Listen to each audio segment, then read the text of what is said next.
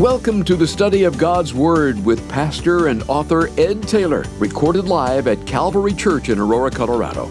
To learn more about the many resources available through Abounding Grace Media or to tune into our live stream services, visit us online at calvaryco.church or download our free Calvary Church app.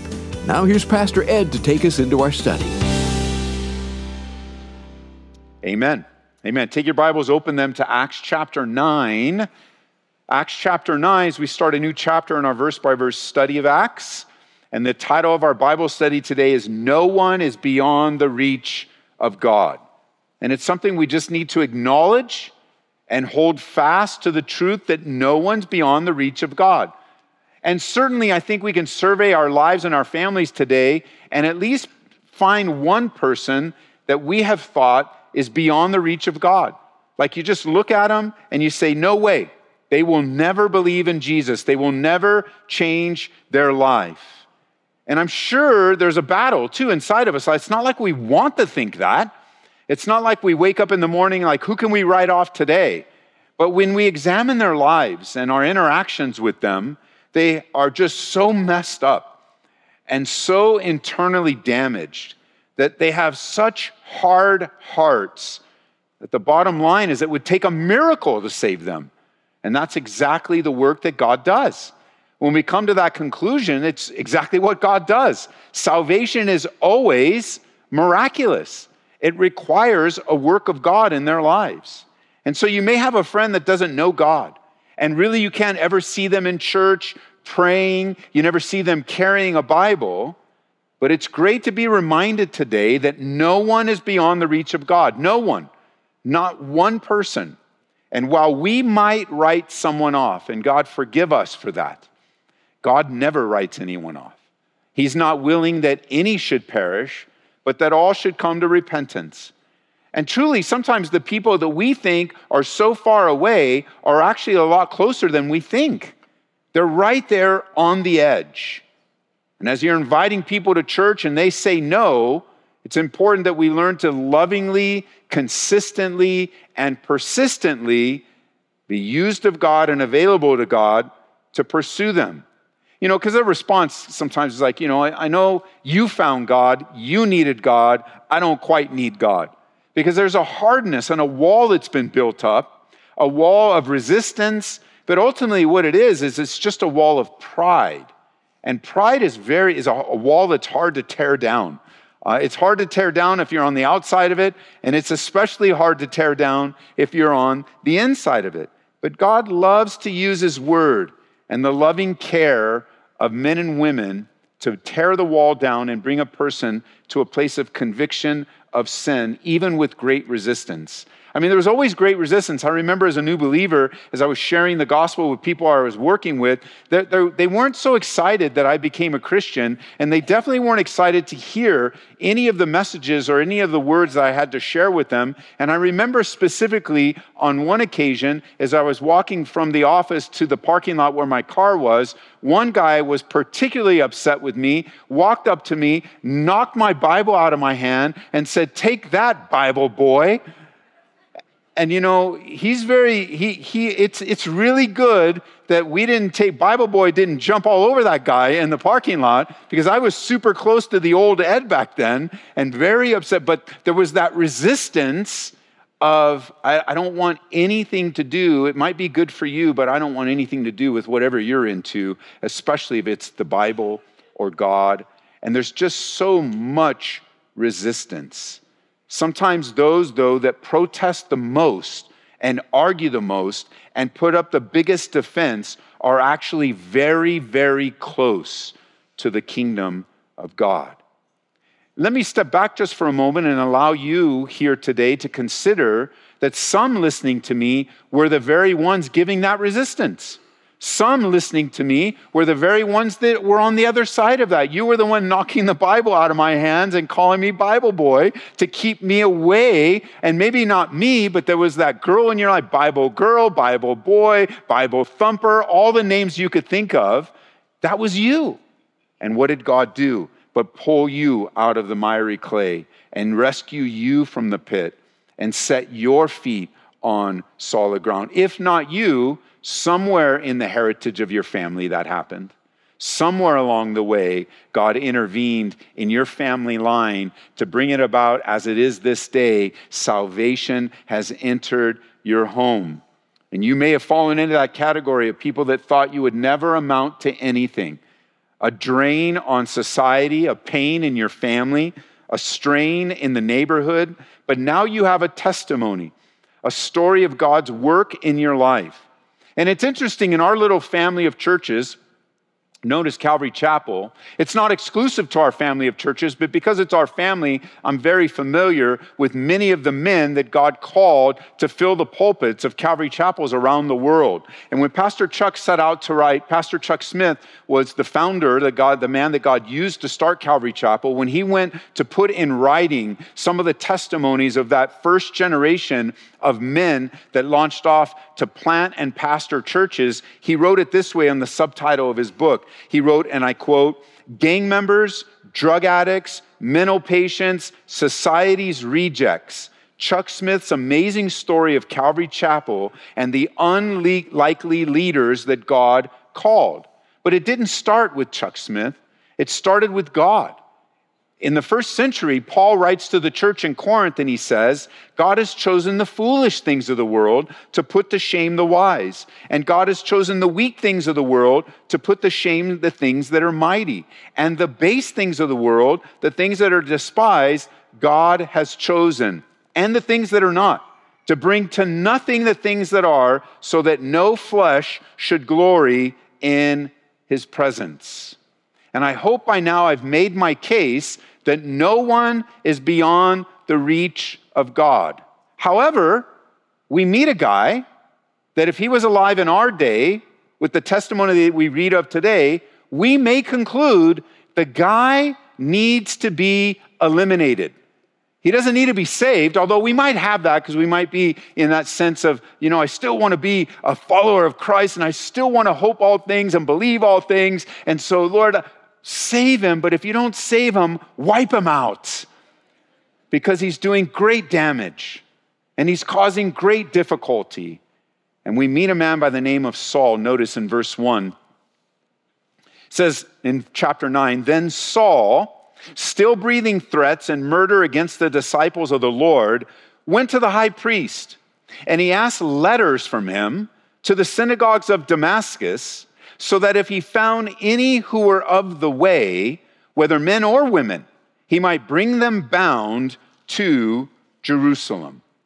So we're reintroduced now to the powerful, famous, and really infamous Saul of Tarsus.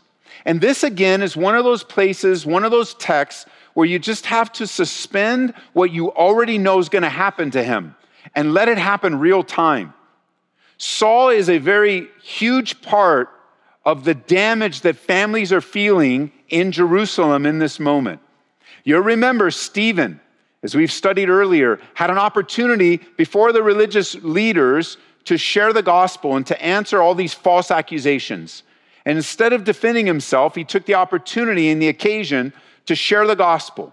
It was a powerful history lesson of the nation of Israel, of each of the patriarchs, that God has shown himself faithful up into Messiah, who was murdered by these very religious rulers.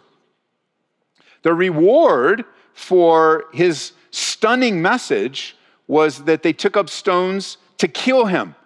And they, like they did with Jesus, murdered Stephen. Saul was there, casting his vote and lot into this murderous rage. He was there hearing every single word. He was there receiving everything that was being said, watching it all go down. And it affected him. Now, Saul of Tarsus was a Roman by citizenship, highly educated within the Greek system. He knew Roman law, was familiar with Greek philosophies, but he was also Jewish. And he was raised with a strong religious foundation. So much so that he became a Pharisee. Now, when you think of Pharisee, I know by the time that Jesus comes on the scene and we're introduced to the Pharisees, they had long left their foundation. But the Pharisees were a very conservative group of men who dedicated themselves to diligent study of the Bible. They started out well, but by the time Jesus came, they had long left their love of God, their true, pure love of God, and their commitment to the Word, and they became very religious and controlling and political and all about the money, unfortunately, and resistant to the truth of Jesus. Well, that was Saul. He was committed to the Word of God. And he lived as a Pharisee, becoming a part of the Sanhedrin, the part of the religious rulers. And today we meet him as Exhibit 1, as someone who we could conclude would never get saved. I mean, he's responsible for all the upheaval in Jerusalem. He's responsible for all the difficulties. I mean, if you think about it, we kind of read over it really quickly here, but he goes to the high priest. He's so upset. He goes to the high priest and asks for authority to continue to do damage outside of Jerusalem. Hey, I want to go to Damascus, and if I meet any Christians along the way, I want to destroy their lives. I want to arrest them. I want to remove them. But this little thought, like you don't want to miss this.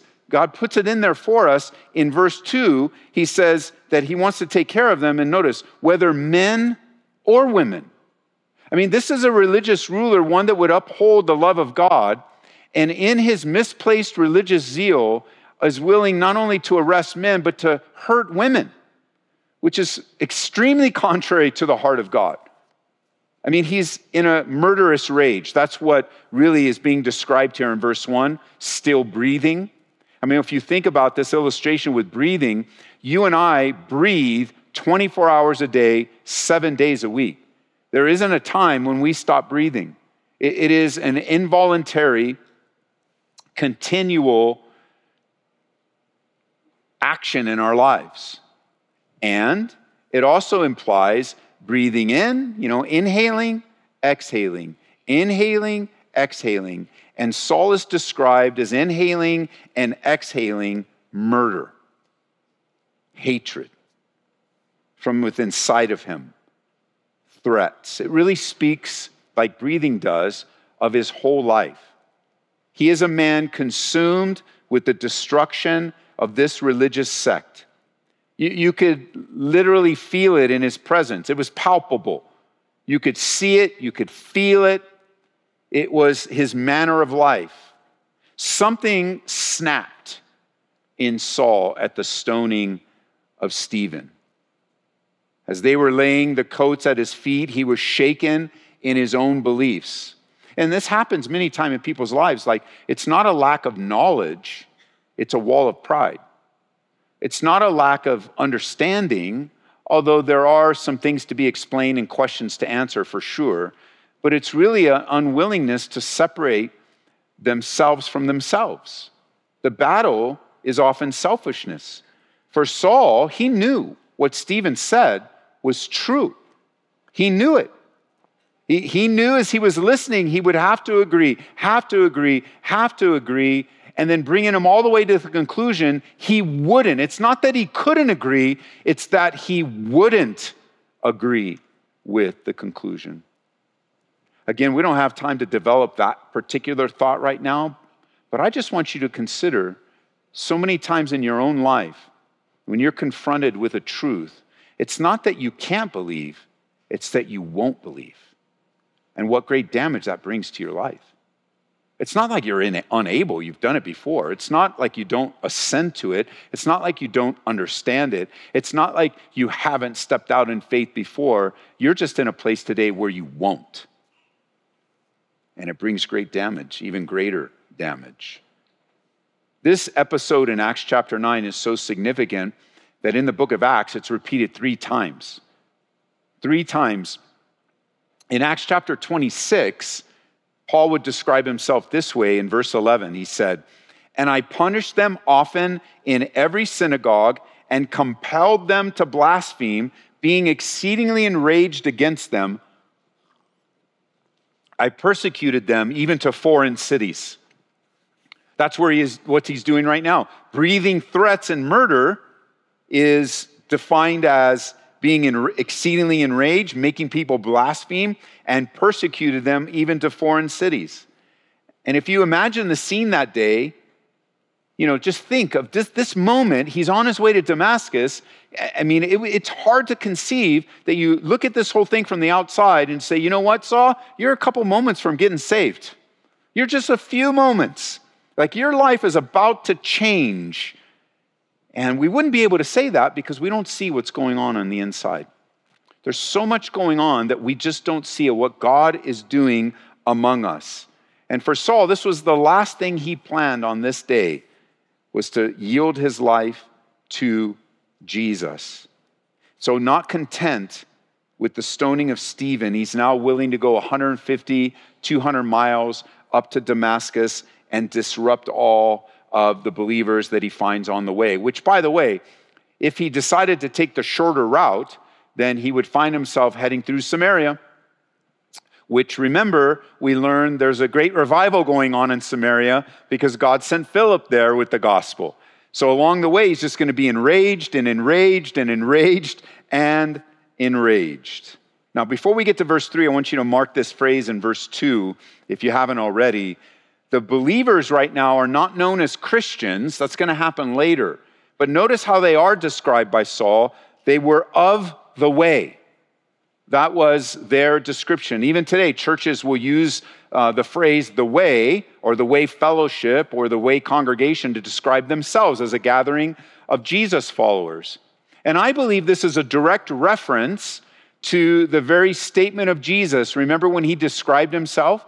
John chapter 14 in verse 6, he declares, I am the way, the truth, and the life, and no one comes to the Father except me, through me. So here, the followers of Jesus at this stage are just known as followers of the way, which could be, as you'll notice in the New King James, the word way is capitalized, which speaks of perhaps they're personifying it, that it meant a personification. They were following Jesus. He was the way. I love that.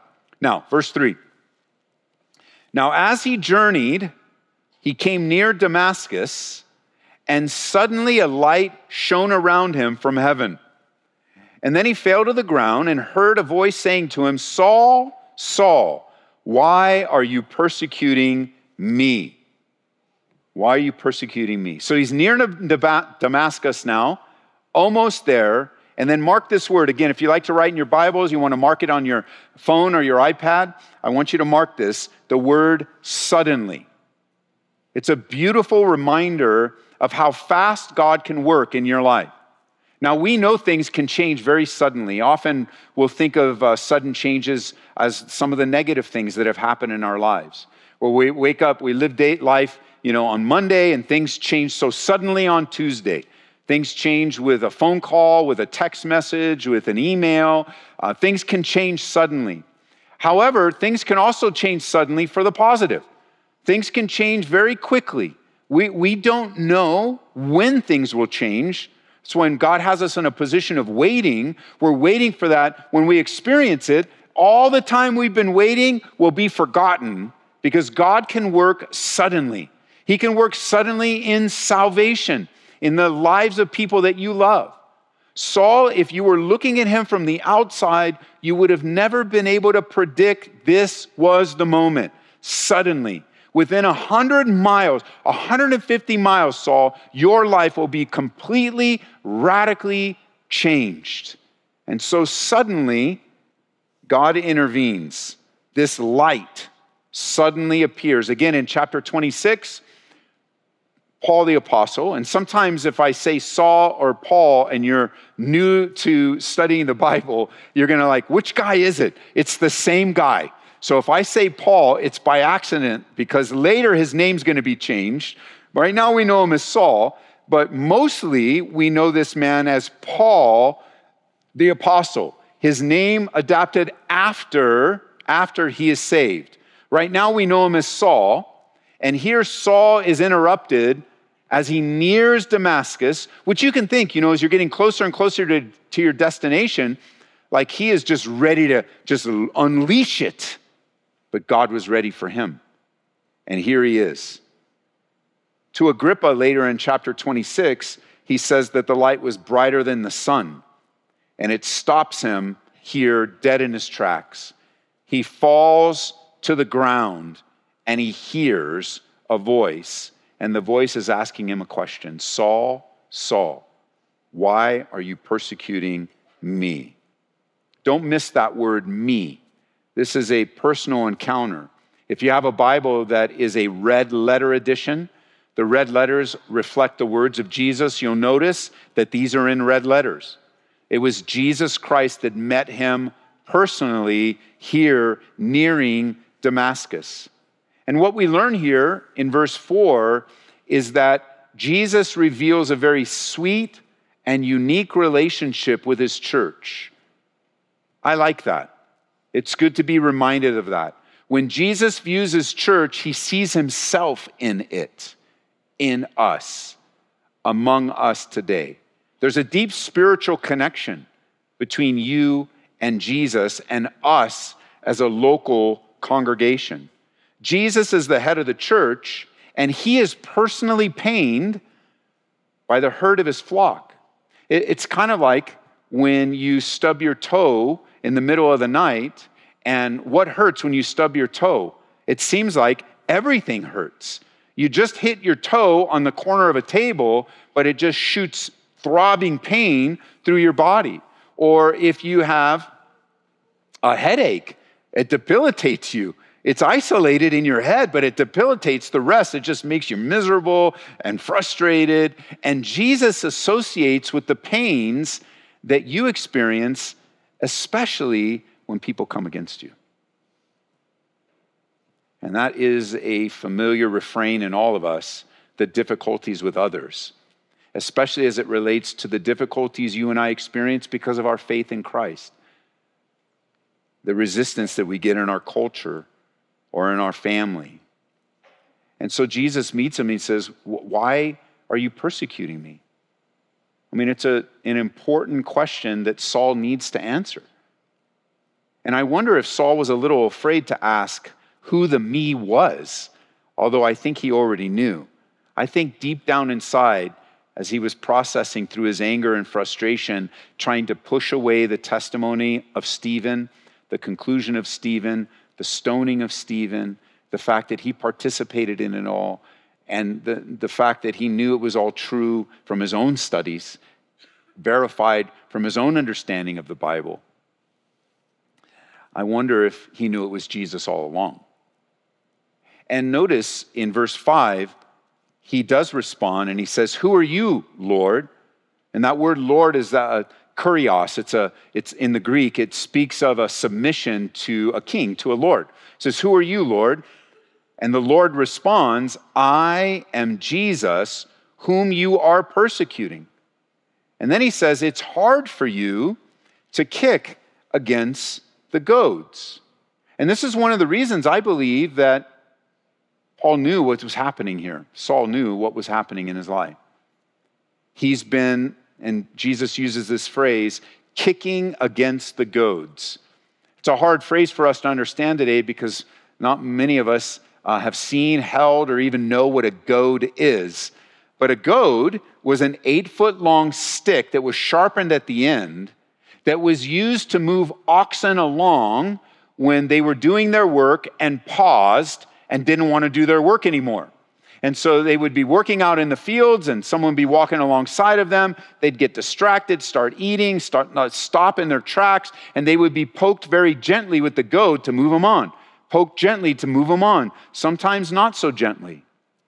With Saul, this illustration is used that there has been a prodding of the Holy Spirit in his life for quite some time now, and he has been fighting it.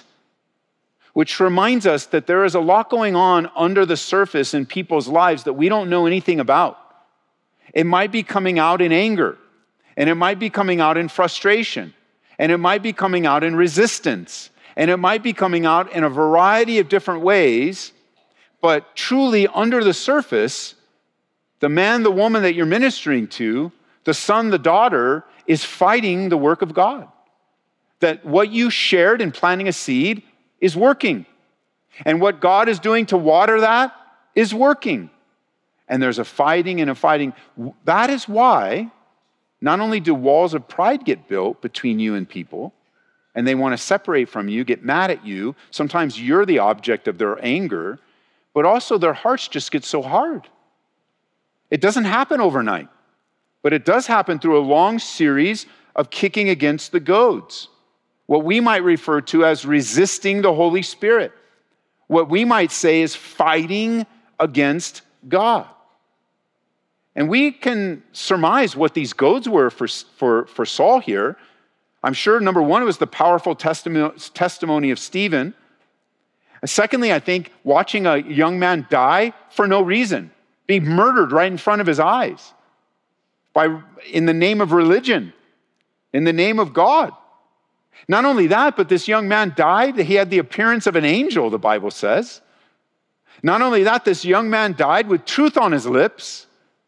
Not only that, this young man died not only with truth, but he died sounding very similar to Jesus, very gracious and forgiving. Doesn't try to defend himself. I think another goad that Saul was fighting were all the testimonies of the Christians he was attacking as they prayed for him or accepted it or allowed him to do whatever he wanted to do to their families and their lives. And it's true, church, there are many people who seem hard to reach. The intelligent, the religious. I mean, I think of how many times a testimony has been shared in our own congregation, maybe even from you, where you grew up in a very religious home, in a very religious church, and your attachment was more to the religion than it was to the God that inspired that religion. And religion, what I mean by that, is just a system of belief that takes the place of a personal relationship with God. And many people are attached to their church, they're attached to their religion, and don't think that's outside of this room either. It can happen here as well, where we can be attached to a set of beliefs or a system of thought or a family of churches more than we're attached to the intimacy and closeness of Jesus who gave himself for us. And the testimony is, when I started hearing the Bible and we started praying and singing, I've grown more in knowing God in just a few months than I did in all these religions. But it was hard for you. It was challenging for you. You put up a fight.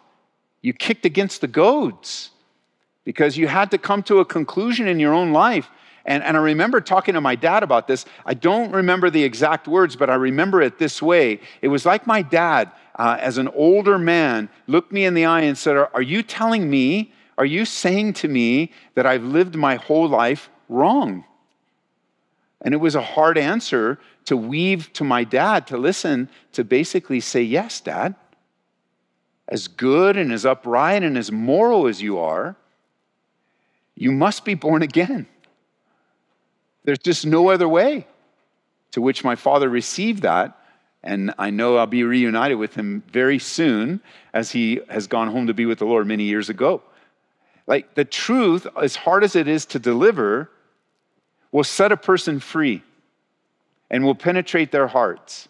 And although we don't get an immediate response, and that's discouraging, we have to remember there are other things going on we don't see, we don't know, and we trust God with the end result. And it's important we share the truth. It's important we yield to the truth.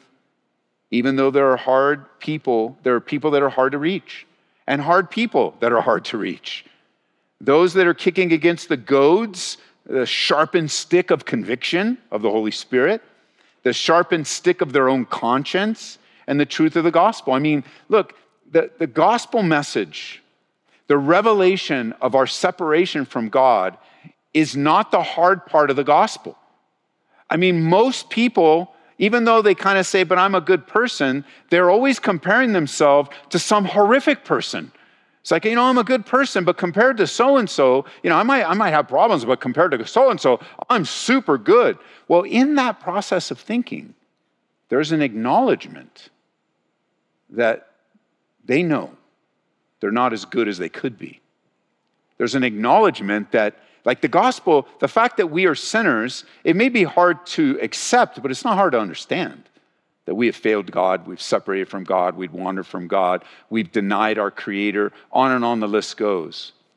That's not the biggest barrier to the gospel, to someone believing. The biggest barrier is they're kicking against the goats. They're prideful, clinging to their own way of life. And that could be you today.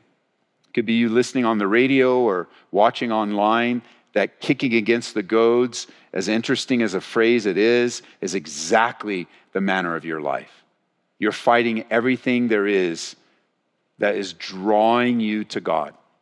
Everything that's been done, everything that's been shared. And like Saul, you know the truth is right. And like Saul, it makes sense to you. But also like Saul here, you're fighting so hard against the truth because it's penetrating and you simply don't want to change your lives.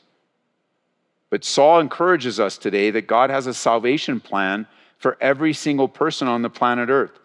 And there is no one, absolutely no one outside the reach of God's love. Notice now in verse 6, back in Acts 9, the response is he, trembling and astonished, said, "Lord, what do you want me to do?" And the Lord said to him, "Arise and go into the city, and you'll be told what you must do." And the men who journeyed with him stood speechless, hearing a voice, but seeing no one. Then Saul arose from the ground, and when his eyes were opened, he saw no one. But they led him by the hand and brought him in Damascus. And for 3 days he was without sight, and neither ate nor drank. So this man breathing in and out threats and murder in just a brief moment, an instantaneous moment, he is now astonished and trembled. That's how fast God can work. And he's asking for directions, and I love this. In this moment, Saul, I believe, is born again. In this moment. He is saved in an instant. Which always leads to the question, wait a minute, Pastor, you're making salvation way too simple here and too quick. It's got to be harder than that. And I would say to you, no. It is that simple and quick. Because, things have been added to salvation over the years that need to be removed. You say, well, wait a minute, doesn't he have to say certain words? No. Doesn't he have to take a class to learn how to be saved? No. Doesn't he have to join a church? No. Doesn't he have to sit before the elders and be grilled and pass a test in order to be saved? No, no, no, and no. The work of salvation is thoroughly a work of God. To be born again is a work of God in your life. One of the most common one in our culture today is that salvation can happen after you change your life. And so we have such a great emphasis on the outward, the outward, the outward. Stop this, don't do that, don't start, all of this behavior modification. But many people over the years have a lifestyle of behavior modification and have never been changed on the inside. Has never really fully surrendered their life to Christ. Never yielded through repentance and acknowledgement of their sin. It's important that you realize that you've sinned against a holy and righteous God, that Jesus Christ came to die for your sins, that he rose again the third day. Jesus Christ is alive now, drawing you, perhaps even been goading you for some time. And today's the day you stop fighting and kicking against the goads. Because as the oxen would be provoked, they would kick away. It's like, no, I am set in my ways. And yet the master behind him would move it around to make sure that the ox did what they were supposed to do. And so God will creatively draw you to himself through the conviction of the Holy Spirit so that you might surrender your life. Now, in other Bible studies, we do know that there is a broader definition in the scriptures of salvation. I'm going to give to you a very brief understanding of that, but if you're interested in a more in-depth study, I went through these words that I'm going to share with you right now, this process of salvation, in much more depth. Like I spent weeks on just the definition of these words, that I'm going to give it to you in about 60 seconds. And so you can study more in the book of Romans. You can look these words up in the search bar of our website or on our app. But for us today, let's just look at some layers of salvation. Number one, salvation A theological word to describe the instantaneous act of salvation is the word justification. Justification is the beginning of new life for the believer. So in one sense, salvation is an instantaneous act. And we refer to that theologically as justification. That is a legal term that refers to the erasing of sin and shame and guilt through the blood of Jesus Christ and gives us a right standing, a legal statement that gives us a right standing before God. A great way to remember this word is just to let it sound out. So justification could be defined as just as if I never sinned. That's the instantaneous act immediately. However, that begins a process. And so salvation, on the other hand, can also refer to an ongoing change. There's another big word that we use to describe that. It's the word sanctification. And it's this confusion between justification and sanctification that creates so much angst in Christians. Some of you right now, you just like, one of the reasons why you doubt your salvation, one of the reasons why you think, man, I can't believe it. Look at my life. I'm still doing this. I'm still thinking that. One of the reasons why you begin to doubt your salvation is you forget that there is a process of change taking place in your life. That God is truly working on the inside. What He has begun in the Spirit, He is faithful to complete it. It's just not completed yet. And there is an ongoing work of God changing your life. Listen, if you weren't upset about different sins and things in your life, then I would say you've never been justified, because only believers care about the struggle in their life. Only believers care about the ongoing bondage of sin, why they seem to never be able to leave it behind, why it seems to creep up at times, why at times there are temptations that overwhelm them. It's the sanctification process, the ongoing change of you and me into the likeness of Jesus Christ. And this is the truth. You're just not there yet. Anyone amen that? You're just not there yet. And I'm not either. And you know what's happening right now? There is a battle going on inside of you between the Spirit of God and your flesh. The Spirit lusts against the flesh against the Spirit, so that you don't do the things that you wish. Some of you are living more in the flesh, like Romans chapter 7. Others of you are living in Romans chapter 8 and in victory. Some of you are going 7, 8, 7, 8, 7, 8, 7, 8. And it's just like, oh, Lord, help me, deliver me from this body of death, like Paul would later say in Romans. That battle of the flesh is real. And when difficult times come, many of us will revert to our flesh. Now, if you're new to the Bible, remember, or for the first time you're learning, when I use the word flesh, I'm not speaking about like our skin and bones. On occasion, the Bible might use the word that way to describe someone's body. But most of the time, when the word flesh is used in the Bible, it's used to describe your default when difficult times arise. Your default. Or as one author said it, I adopted it as my own. He described the flesh as your old sinful habit patterns. So instead of responding the way God would lead you to respond, love, joy, mercy, kindness, gentleness, the fruit of the Spirit, you respond like you have in previous times apart from God. This is especially alive in those of us that were born again later in life. Because when you were born again later in life, you developed an incredible habit of living in sin. And so your responses were always sin, sin, sin, sin, sin. And in the moment you were justified, you were born again, you became a new creation in Christ. Old things have passed away, behold, all things become new. Except when you look in the mirror, you look exactly the same.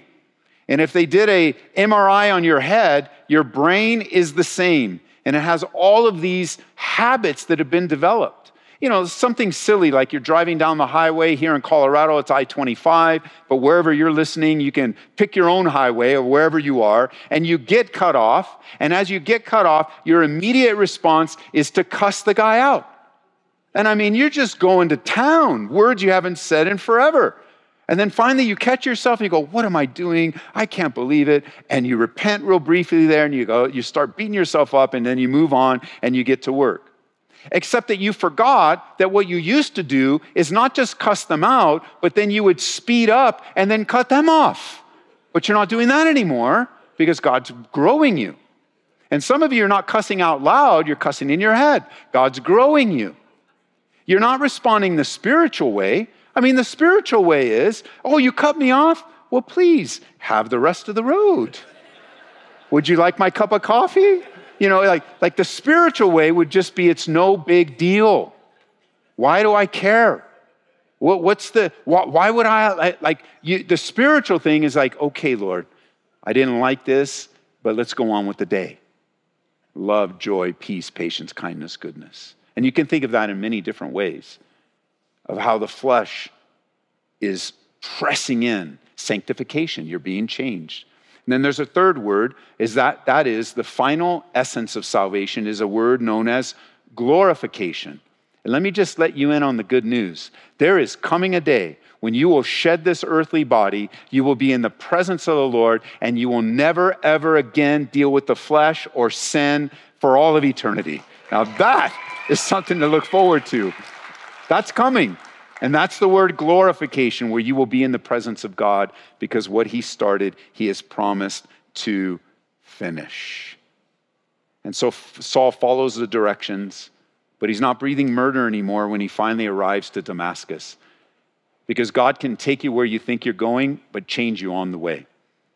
And you'll end up where you want to go, but you'll end up a different woman and a different man. And I'm sure there's a major revolution going on in the mind of Saul right now.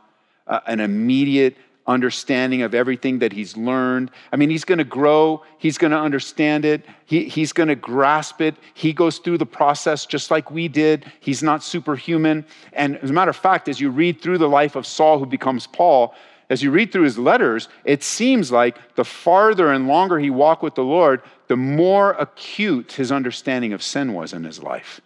He's like, man, I've been walking with the Lord all these years, but I feel farther from God than I ever have been, because there's this keen awareness of the holiness of God and the unholiness of man.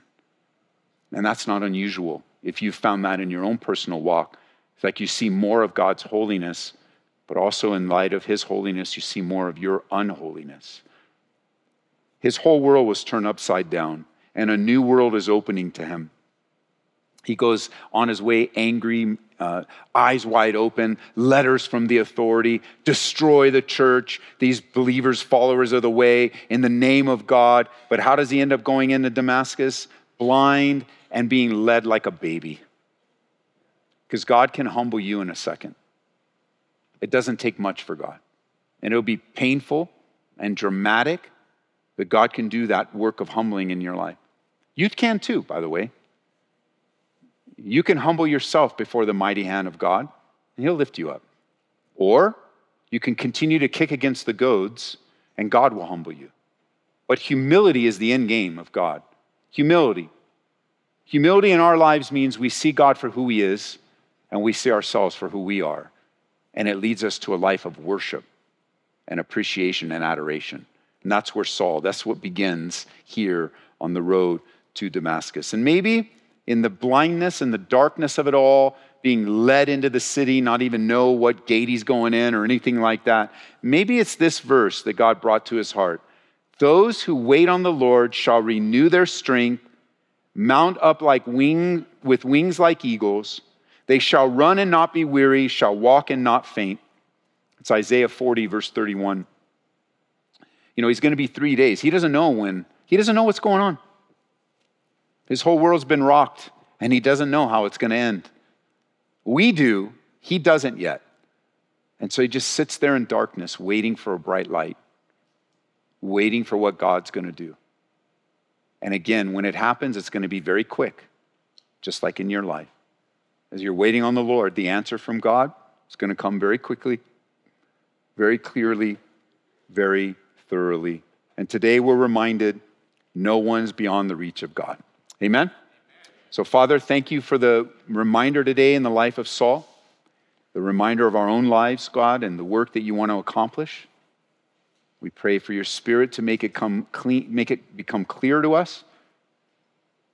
And as you receive us and our prayers and adoration, our remembrance of your body and blood today, be glorified among us in Jesus' name.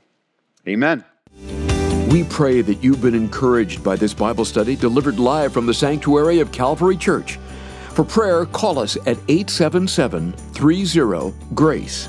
That's 877-304-7223. To listen to this message in its entirety or to join us for our live stream services, visit us online at calvaryco.church or download our free Calvary Church app. Be blessed as you worship Jesus this week.